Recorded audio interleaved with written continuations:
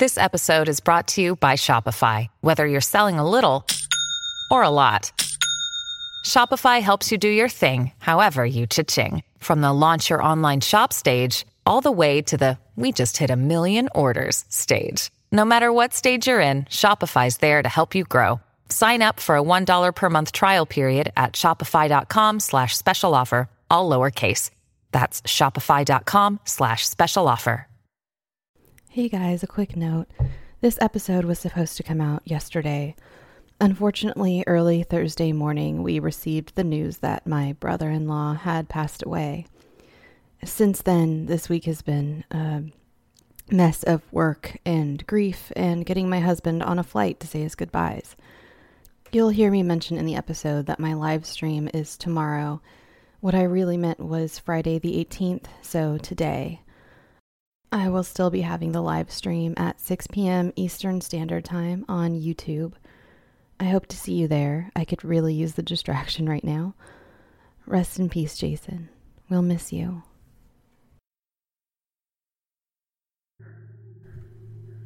Hello, and welcome to Scare You to Sleep. I'm your host, Shelby Scott. It's a rainy day here in LA, so I wanted to do something a little more easygoing. So welcome back to the second Brevity episode, where I read some of my favorite, even shorter short stories from reddit.com. I've contacted all these authors and asked for their permission before I put them in the lineup. These are from a combination of the subreddits Short Scary Stories, as well as Wholesome No Sleep. The last Brevity episode did really well, and I got messages from a few of you saying it was a nice change of pace to the longer stories. So I hope you enjoy another episode full of quick scares, short enough to get some chills in on your way to the grocery store or while you're waiting for those pizza rolls to be done. We also have 2 sponsors this week, Helix and Zola. Listen for my unique offer codes. Remember, the more you use my offer codes, the more time and effort I can spend on bringing you guys extra content and extra long episodes. Speaking of extra content, before we begin, I'm having a live stream on Friday, January 18th, so as of when this comes out, I guess it's tomorrow. It'll be on YouTube this time, not Facebook. Just subscribe to the Scare You to Sleep channel, and it will begin at 9 p.m. Eastern Standard Time. You can ask me questions during the stream or send them to me beforehand. You can email them to me or send them via Instagram or Twitter DM. Now, on with the show.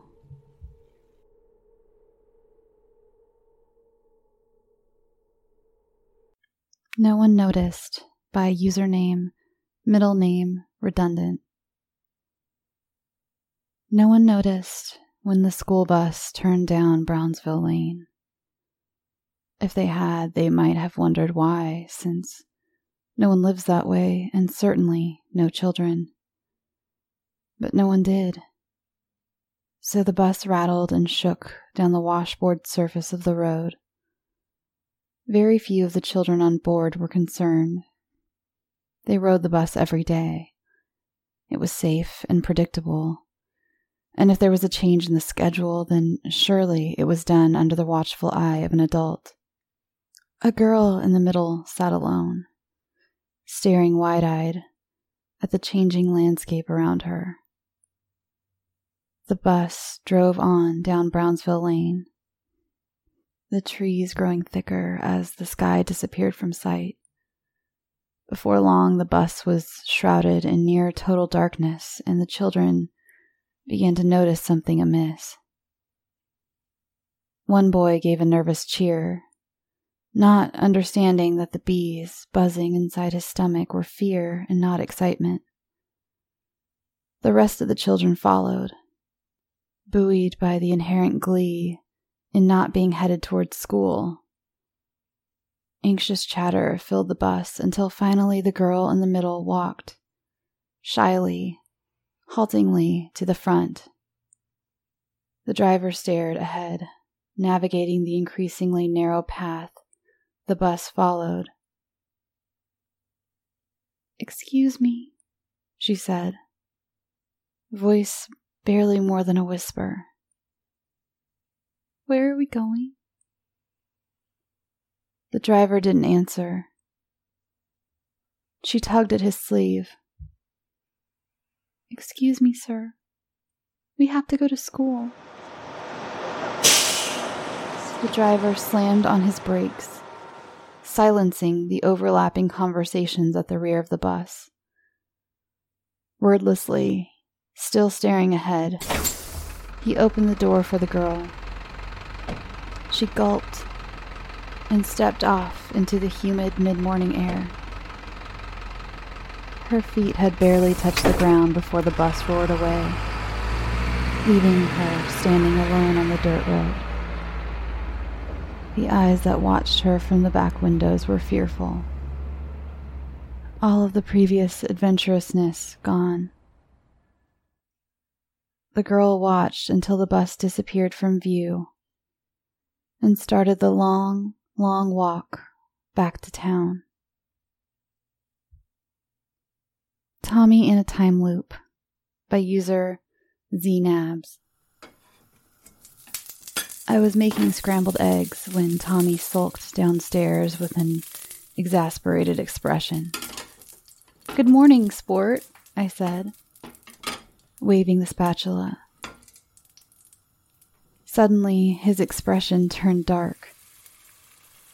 "You say that every single day."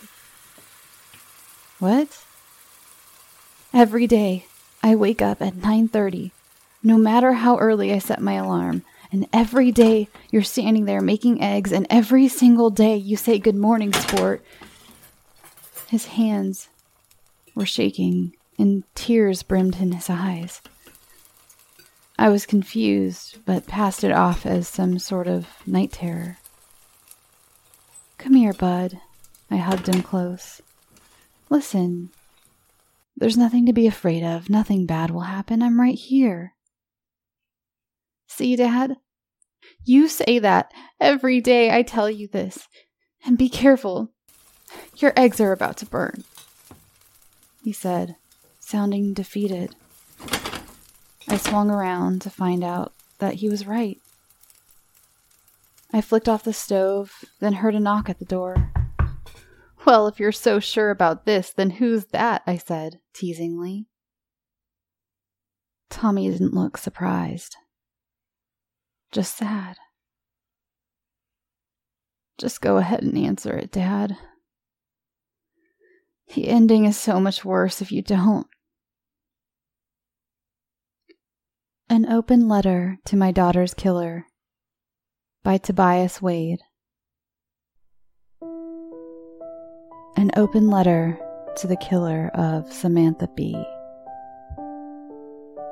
If you're somehow able to read this wherever you are now, know that I will find you. No father should have to watch their child lowered into the sacred silence of the earth. I don't know if there is a right age to die, but I do know it isn't 17.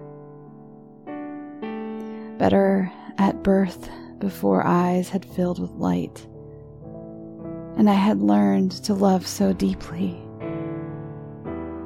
Better late into old age when life's fleeting joys had been more than tasted. Better not at all. But a world where prayers are answered is a world where they are not needed. A world that isn't ours. All the hours I spent playing on the floor were wasted. All the faces and bad jokes I made to get a smile. All the music I played to inspire a song, or the books I read to inspire a dream. All wasted. I thought that was all it took to make me a good parent, but I was wrong. I invested my entire life into this single person. But everything I had to give was not enough. I wasn't there when I was needed most. And nothing I have ever done or could ever do can change that. The police found the knife you did it with in the woods where you dropped it. It was a slow death, they told me, but passing out would have avoided most of the pain. I wonder if you regretted it as soon as the blade entered the skin. Did you mean for it to dig so deep? Did you panic when the blood wouldn't stop? Did you call for help or struggle in vain to bandage the wound, or were you too ashamed? I wonder if you planned the kill at all, or whether time was flying too fast and your blood pounding too loud, and you didn't know how to make it stop until it was too late. Were you thinking of anyone but yourself when you did it? I don't know what private torment brought you to this point, but taking a life will never cease that pain. The pain is passed from one person to the next, enduring past life, past death, past mortal strength to bear, until the day, long after you're gone, when the next victim sees the sun dawn without light or warmth, and all sounds and colors bleed into an endless gray. And then that sun too will set, passing on your pain once again. You must think that I hate you. I don't think anyone would blame me if I did. I hate that you destroyed my family, but I forgive you for everything. You may not believe me, but I promise it's true. It's everything about this world that made you into someone capable of such an act that I will never forgive. I still don't know why you killed yourself, Samantha. If you're somehow able to read this, though, know that I will find you. And somehow, someday, we'll be together again.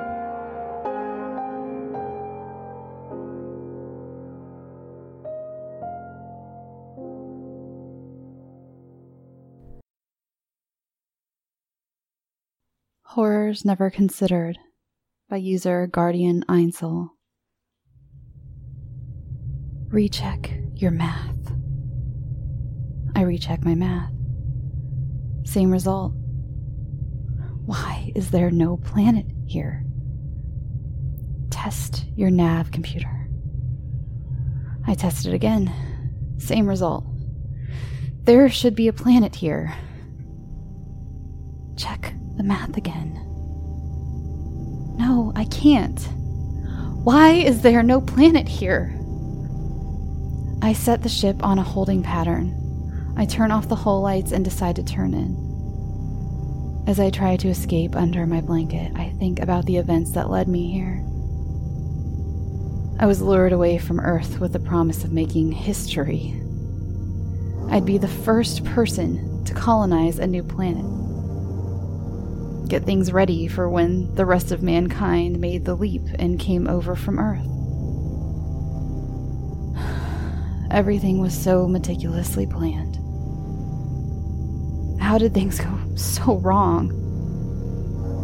I lay on my hard, cold cot, thinking that there are just some things you'd never think to consider when you were game planning for things like this. I thought about my husband. I thought about my girls. I'd probably never see them again unless My math was... No, I knew my math was right. I scribble my 50th tally mark on the cockpit wall. 1 mark for every time I run the numbers. Every time the numbers come up the same. I am exactly where I think I am. Tears start to form in my eyes as I recount my food, my water, and my fuel. I know that there's no possibility of going back to where I know it's safe. There's just not enough provisions. I throw the blankets off my legs, wipe away my tears, and sit back in the cockpit and try again. I depress the red radio button. This is Icarus 1, do you read me? This is Icarus 1, do you read? My voice starts to crack. Panic is setting in. Icarus 1, to Earth, where are you? Where the hell is everyone? Please someone, come in. My voice cracks and chokes with tears before I completely lose myself to fear and panic. I think about before the mission started. My only thoughts were on getting to the foreign planet. I never thought about what I would do if I came back and Earth was gone. When we pretend that we're deaf, by user HackShuck. After a very messy breakup, Fiona found herself jobless, penniless, and worst of all, friendless, in a big, uncaring city. Her resume was patchy, as she'd relied on her ex-partner to provide, and her fancy education clearly didn't count for much. 1,000 job applications, 0 interviews. So, Fiona hatched a zany scheme.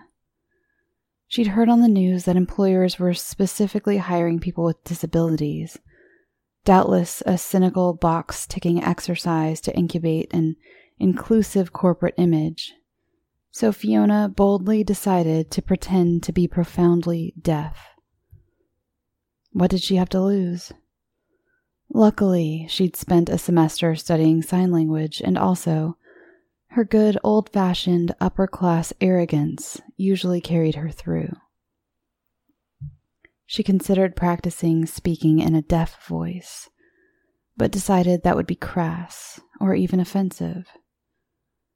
Fiona mentioned her new disability on job applications, and lo and behold, landed a job at a prestigious financial services firm.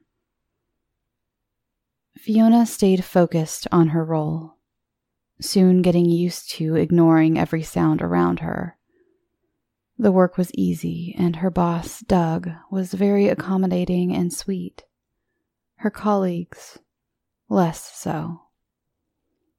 Fiona found that whenever her back was turned, cruel words were hurled. Stuck-up bitch. Doug's slutty, deaf pet. Were the kinder ones. That son of a bitch Doug's got a fetish for the deaf, spat Secretary Sandy jealously when Fiona got promoted to Doug's PA. The men were worse, smiling meekly to her face, but after she passed them, they'd begin hissing perverted propositions and misogynistic insults that would make Patrick Bateman blush. What a cruel world, thought Fiona sadly, glad when Doug moved her workspace into his plush, luxurious office. But Doug was secretly worse than everyone else combined. As Fiona sat tapping away at her keyboard, Doug stalked the floor, whispering all the things he'd like to do to her. I'll spare you the details. Let's just say that Doug had a very unhealthy attitude towards the fairer sex. The money was great, and as Fiona began working later and later, she comforted herself by harboring fantasies of quitting to write a tell-all article about the company's despicable exploitation of the disabled. Doug grew bolder, spitting venomous threats and confessions to the back of her head. Women like you deserve everything you get.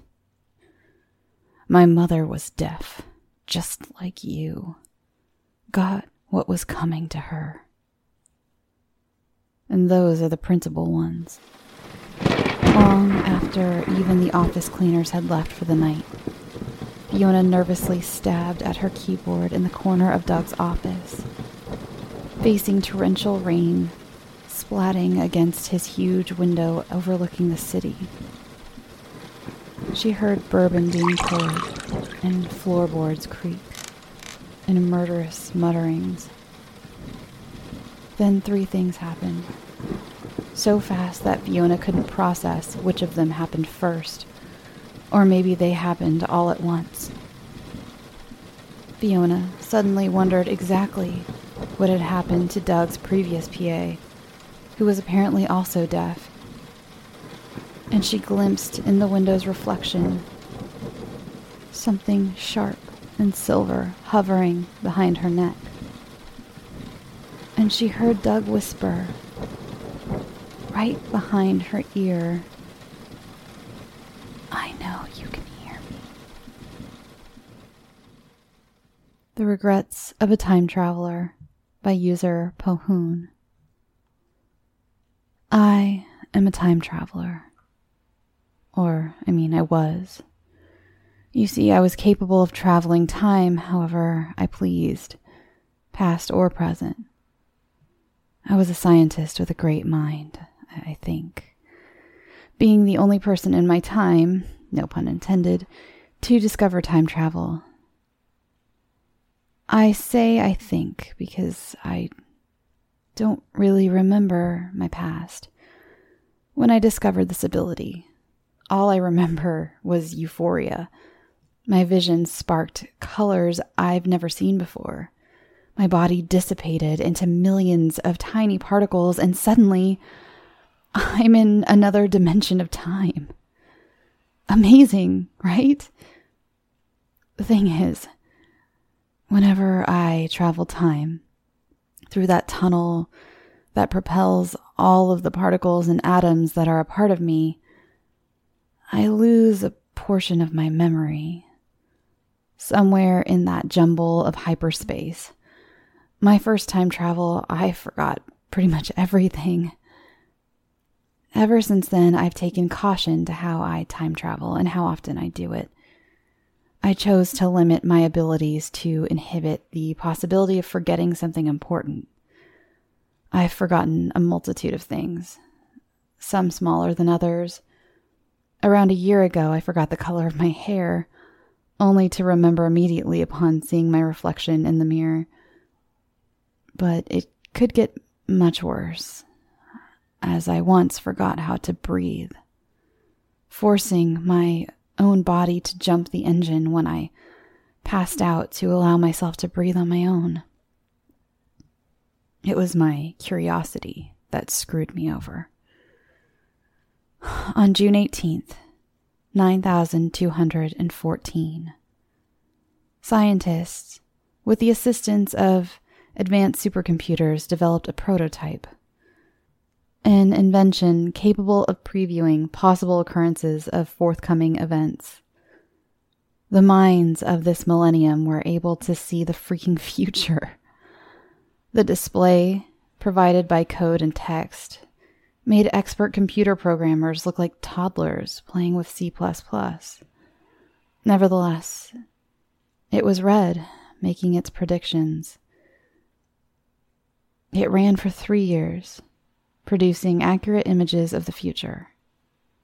But in 9217, it ceased to continue. The image of the end date was incoherent, even to the damn supercomputers. Scientists theorized this would be the end of existence, the complete opposite of the Big Bang. Religious wackos marked this as the apocalypse and the end of God himself. I wanted to know better. It provided a date of the year and a hazy image of a dark and decaying earth, just months before the end date. Being a time traveler, I enjoyed having the information no one else had. It made me feel wonderful.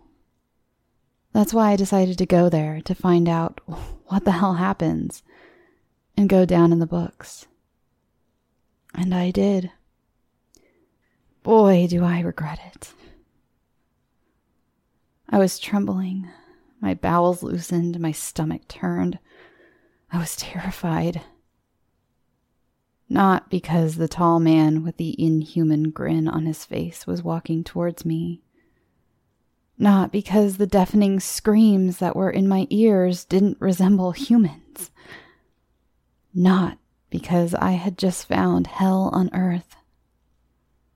But because I forgot how to time travel.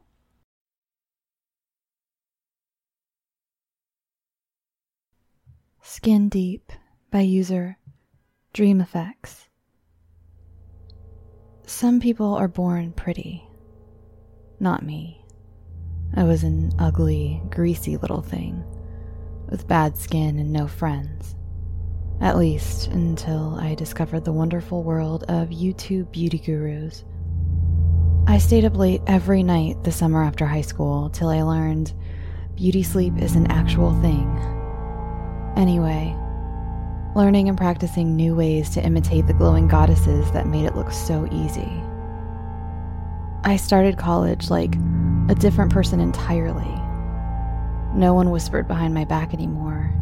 Instead, they complimented me to my face. It was intoxicating, and I couldn't get enough. I was finally making friends, too, like Marie.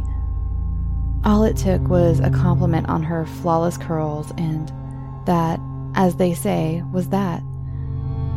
We shared hand cream and matched our nail polish, texted each other about our latest makeup hauls, and even started borrowing each other's clothes. We shared practically everything. Which is maybe why her boyfriend thought we'd be okay sharing him, too. Brett cornered me at a party. He'd had way too much to drink. I could smell it on his breath when he mashed his lips on mine. I shoved him away and stormed out, but not before some asshole snapped a picture and uploaded it to one of the campus's Facebook groups. I tried texting Marie, but she wouldn't respond. I was afraid she hated me now, and I dreaded going back to class on Monday. But she greeted me with a smile as usual, alone this time. I knew better than to ask, but she told me anyway. I dumped Brett. He's probably just sulking at home. She rolled her eyes, but the smile she flashed my way quickly turned into a look of concern. Oh, honey, don't tell me you've been losing sleep over this. Your skin is looking rough. My heart sank. My skin. I'd worked so hard to keep my skin in good condition, and all it took was that little observation to make me feel like that ugly little girl again. But I wasn't her anymore. I had Marie now, and she fished a little container out of her bag and handed it to me. Homemade salt scrub. It has a little lemon juice to brighten you up, too. Trust me, this is one of my secret weapons. Go home and pamper yourself. You deserve this. That night, I wet my face and scooped up a little of the scrub. I rubbed it into my skin vigorously and screamed. It burned. I blinked my eyes open, only to see fat, red drops staining the porcelain. My face stinging from hundreds of tiny cuts. My hand, sticky with blood, slipped as I fumbled to turn on the faucet. I couldn't wash it away. Every time I tried to touch my face, the tiny bits of glass sank deeper There had to be some mistake. Marie wouldn't do this. But even as I defended her, I could hear her words in my head. You deserve this. I created an elixir by user He Who Must Be Named. April 10th, 1988. Today, my dear grandfather passed away peacefully in his sleep. This was the first time I saw death up close, and it's making me question the meaning of life. Why is there death? Why does life stop the way it does when it does? Why can't we just live on? June 21st, 1990. I've decided to research immortality. I will take up STEM after high school. Decided. Don't laugh at my idea. Others do. September 13th, 1998. I received my double PhD. I'm one step closer to starting my own lab. The pride on my parents' faces today was priceless. I'm more determined than ever to unravel the key to immortality. Don't know how long I have to save my parents from death. February 20th, 2030. More than 3 decades of work. But it feels like we're still barely scratching the surface. Each answer is leading us to new questions. Are we doing it right? We must be doing something right. The government has decided to fund my project. This should give us an impetus. July 18th, 2036. We did it. Finally created an elixir that will extend the life of mammals. Well, at least mice. Oh, the things we could do with this. We needed to test it further before I can say anything more, but boy, am I excited. October 2nd, 2038. Testing for the past couple of years has revealed that this elixir, we're calling it Amruta, does impart immortality to mice. Trials on humans commenced last year and have given us promising results. Consumption of 100 milliliters of Amruta will make the human immortal. It's funny, actually. The body continues to function, even when deprived of food and water. There is huge pressure on us to commercialize it. May 30th, 2039. We can now boast of a long client list. Eminent personalities and celebrities around the world have consumed our Amruta. Obviously, who wouldn't want eternal beauty? But I see this creating a divide in society. One section living forever and becoming wealthier, while the other getting bogged down due to loss and grief. My aim now is to remove this inequality and make it reach everyone in the world. No one should feel the pinch of loss of a loved one. December 31st, 2039. I've succeeded in bringing Amruta to everyone on this planet. Happy New Year, my friend. Tomorrow will bring the dawn of a new era. January 5th, 2040. There was an accident on the highway today. And the driver lost an arm. He was bleeding profusely, but continued driving. We had never tested for injury. It never crossed any of our minds. How could I have been so blind? Maybe I was hasty in my decisions.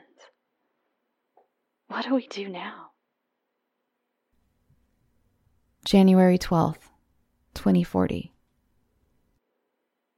Okay. This is getting out of hand. More and more people became reckless since they knew they couldn't die. We've been getting reports of how people rammed their vehicles into each other just to test Amruta. How some tried to hack their enemies to death.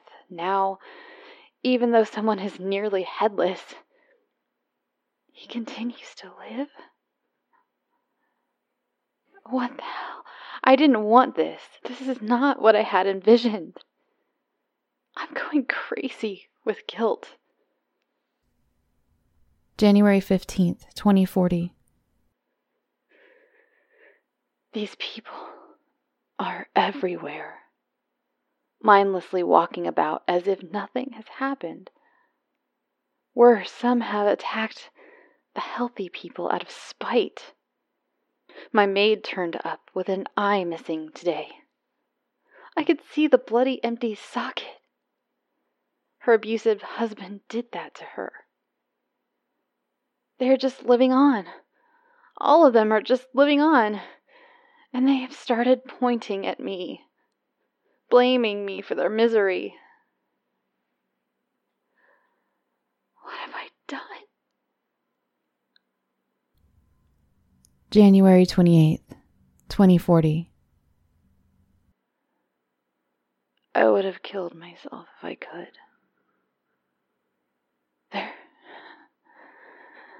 They're everywhere. I can't even go out of my home now. They've surrounded my home. Some who have lost their legs are dragging themselves by their hands. I can't bear to see them. Others are attacking ones who are normal. Can you call any of us normal? I wanted to create an elixir for immortality. I ended up bringing on the zombie apocalypse. Forgive me. March 21st, 2075. Why do we live on? Why doesn't life stop? What is the meaning of life? There are zombies everywhere I see. We've isolated ourselves and have been trying to find a cure all this while. Let's hope we will. Till then, this will be my last entry. Forgive me. Side Effects by CUKD 2983. Adam fidgeted in his chair. Next to him, his wife patiently flipped through a medical magazine. He hated these doctor's appointments, but like most things in life, it was necessary. I don't know why anyone would want to take these drugs, Emily piped up beside him.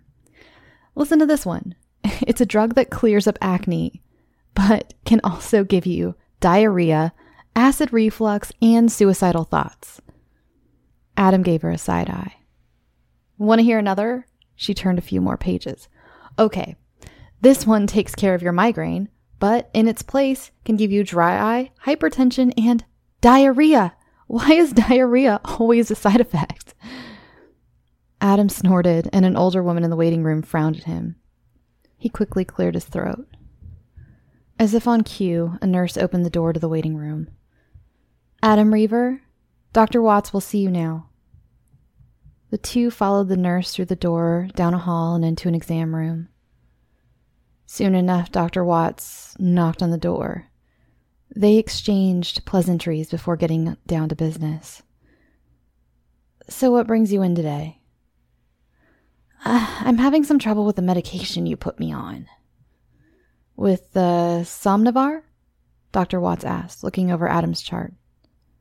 When did this trouble start? Adam furrowed his brow and looked at Emily for help.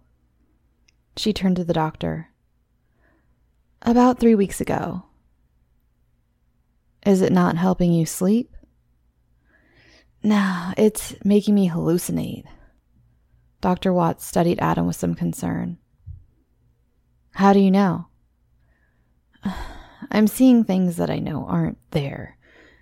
Like, I walked onto the deck yesterday and there was this huge white deer in the backyard. And when Emily came out, she asked what I was looking at. And I told her, and she looked at me like I was crazy. She said there wasn't any deer there. Anything else like this happen? Yeah, a few more things. That's why we came in today, to see how concerned we should be. Dr. Watts smiled reassuringly. Don't worry, we're going to figure out what's going on. The doctor stood and went to the door, leaving the nervous couple alone. Once in the hallway, he immediately found the receiving nurse and pulled her aside. Maura, I want you to cancel any prescriptions for Somnovar for Adam Reaver, effective immediately. Also, please call an ambulance to take him to the hospital. I can do that. What's wrong? The drug is making him hallucinate. Hallucinate what? Emily. He believes he's seeing his late wife. My mother-in-law was poisoning me, then I found out why. By N.M. Wrights. Everyone has their own nightmare in-law story, though I couldn't imagine how bad mine would be. As it turns out, the worst thing wasn't my mother-in-law poisoning me. The worst thing was why she did it. I met Craig on one of my rare vacations, and we had sort of a whirlwind relationship. We fell hard for each other, and were married in a courthouse wedding within 2 months, without ever meeting each other's families. Mine visited a few weeks later, and after their initial shock, really liked Craig. While we got moved in together and figured out married life, I got to hear more about his parents, who lived near the rest of his extended family a few hours away, though we never saw them. My work schedule is rough. I work 6 to 7 days a week, and my off days are a blur of appointments and errands. I think in the 2 years before I met Craig, I only left the city once. I finally got a few days off so we could head to visit his family about 6 months later. His whole family came over and everyone seemed thrilled to meet me. Except for his mom, Betsy. She was cold and distant and could sit there without saying a single word to me. It was creepy, but I kept trying to spark up a conversation. On our last day, he announced that we should take an afternoon hike up to the national park their house sat on the edge of. Betsy made lunch, and I was changing to go out when it hit me. Just waves of nausea. I wound up in the bathroom for hours that afternoon. I figure it was just a touch of something and thought nothing of it. We went back a few months later and again had a great time except for Betsy. She wouldn't talk to me, though Craig brushed it off and said she was just getting to know me. He finally said we could rent jet skis the next day and explore a lake in the next town as a way to get out of the house and unwind, which made me feel better. I was so excited to tell everyone where we were going, but it wasn't to be. After eating, I got so sick I could barely walk for the next 2 days. At this point, I started to get suspicious. No one else was sick, and we all ate the same food. It seemed like Betsy must have been up to something. But it wasn't until our next visit, when a night in a romantic cottage another hour up the road was canceled due to me getting sick, that I was sure Betsy was poisoning me. Craig said I was insane. He said it must be an allergy to something his mom used in her cooking, which actually made sense, though I never had time for an appointment to get it checked out. Still, I decided on the next trip that I'd make a big casserole and bring it with us. If I cooked the food and served it, nothing could be added. Well, I hadn't had 2 bites before I realized I had left the wine I was drinking unattended while I was heating up the casserole, and my stomach was already doing flips. You know what happened next, and it was not pretty. I was so sure his mom was poisoning me, and I confronted Craig about it. I told him I wouldn't visit his family again if she was there. It was our first big fight, but he finally said he wouldn't force me to visit, and we could figure out how best to deal with the situation. She had never been nice to me, so it wasn't a loss. The next time I got time off, we decided to head to that little cottage we had rented before and not been able to use. We were driving right past his family's place, and it seemed rude not to stop, so we compromised and bought some pizzas.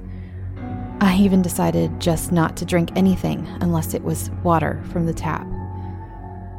We got in and threw pizza on our plates when one of his cousins arrived and everybody briefly left the food unattended. I realized my mistake almost immediately and decided to try an experiment.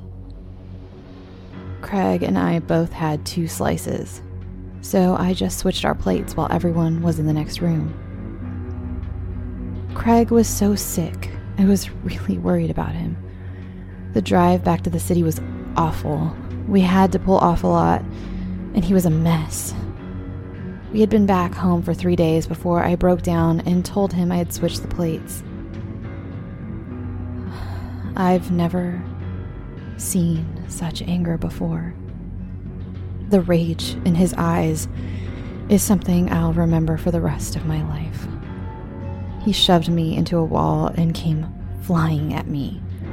He threw me over the couch, but I somehow managed to grab my keys and phone and ran out the door, not even wearing shoes. I got lucky with the elevator and made it to a friend's place safely, finally turning off my phone after I missed his 47th call. I had no idea what to do or when it would be safe to go home. It was the scariest time of my life. It was 2 days before I turned my phone back on. When I heard the message from the police, I drove upstate immediately. Craig was dead. Betsy had shot him after he broke into her house and charged at her with a knife. I learned that Craig had been married once before, and his wife had died on a tragic hiking accident. Craig made a lot of money in the life insurance payout, and Betsy always suspected Craig had killed her, and was nervous about letting him be alone with me, especially out in the remote area he was so familiar with from his childhood. So she ensured that every time he planned an outing, I would be sick. It wasn't easy, but she didn't think I would believe her, as no one else had ever shared her suspicions about Craig. I found the life insurance policies he took out on me without my knowledge afterward, and refused to press charges against Betsy. She was only trying to protect me. I still visit her from time to time when I need to get out of the city. I love her cooking. They Abandoned Us with 13 Words by user MC Junker. The first thing we did upon contacting the alien starship fleet in orbit was panic. That's not how the history books will tell it, but I was there and I'm telling you we lost our damn minds. I was an aide to the president's best speechwriter. I practically lived in the West Wing during first contact. The uncertainty was poisonous, suffocating. No one could think straight. Half our cultural output was about an other that would conquer us, eradicate us. We were scared to let them land without nuking them, even more scared that the nukes would bounce off like rubber balls. But Hollywood's paranoia was unfounded. They came in peace. Humanity and aliens spent 7 productive weeks talking, exchanging philosophies of law and morality, setting up ground rules and regulations for future commerce. It went so smoothly, we should have known it would collapse. There's been some nonsense spewed up in the op-eds about why they abandoned all talks and retreated to the skies, never to return. Bullshit about having offended them with our religion or our online memes or our gory, dirty history. Well, I was in the room with the alien ambassador. They knew about all that stuff and took it in stride. What scared them wasn't our mysticism or our nuclear arms race or the new category on Pornhub. What sparked the retreat was finding out that we have nightmares when we sleep. And how many humans suffer this unconscious terror? The ambassador asked through the translator. Oh, all of us, we told him. For how long have you been ignoring them? Since forever. It's no problem, just one of those things we have to live with. They packed up their gear and sprinted for their ship. Some of their technicians didn't even wait to finish their meals in the cafeteria. I read their last message to us while the president worked on his explanation, trying to run damage control. It was only 13 words long. Get off your planet soon. Stay awake as long as possible. Good luck.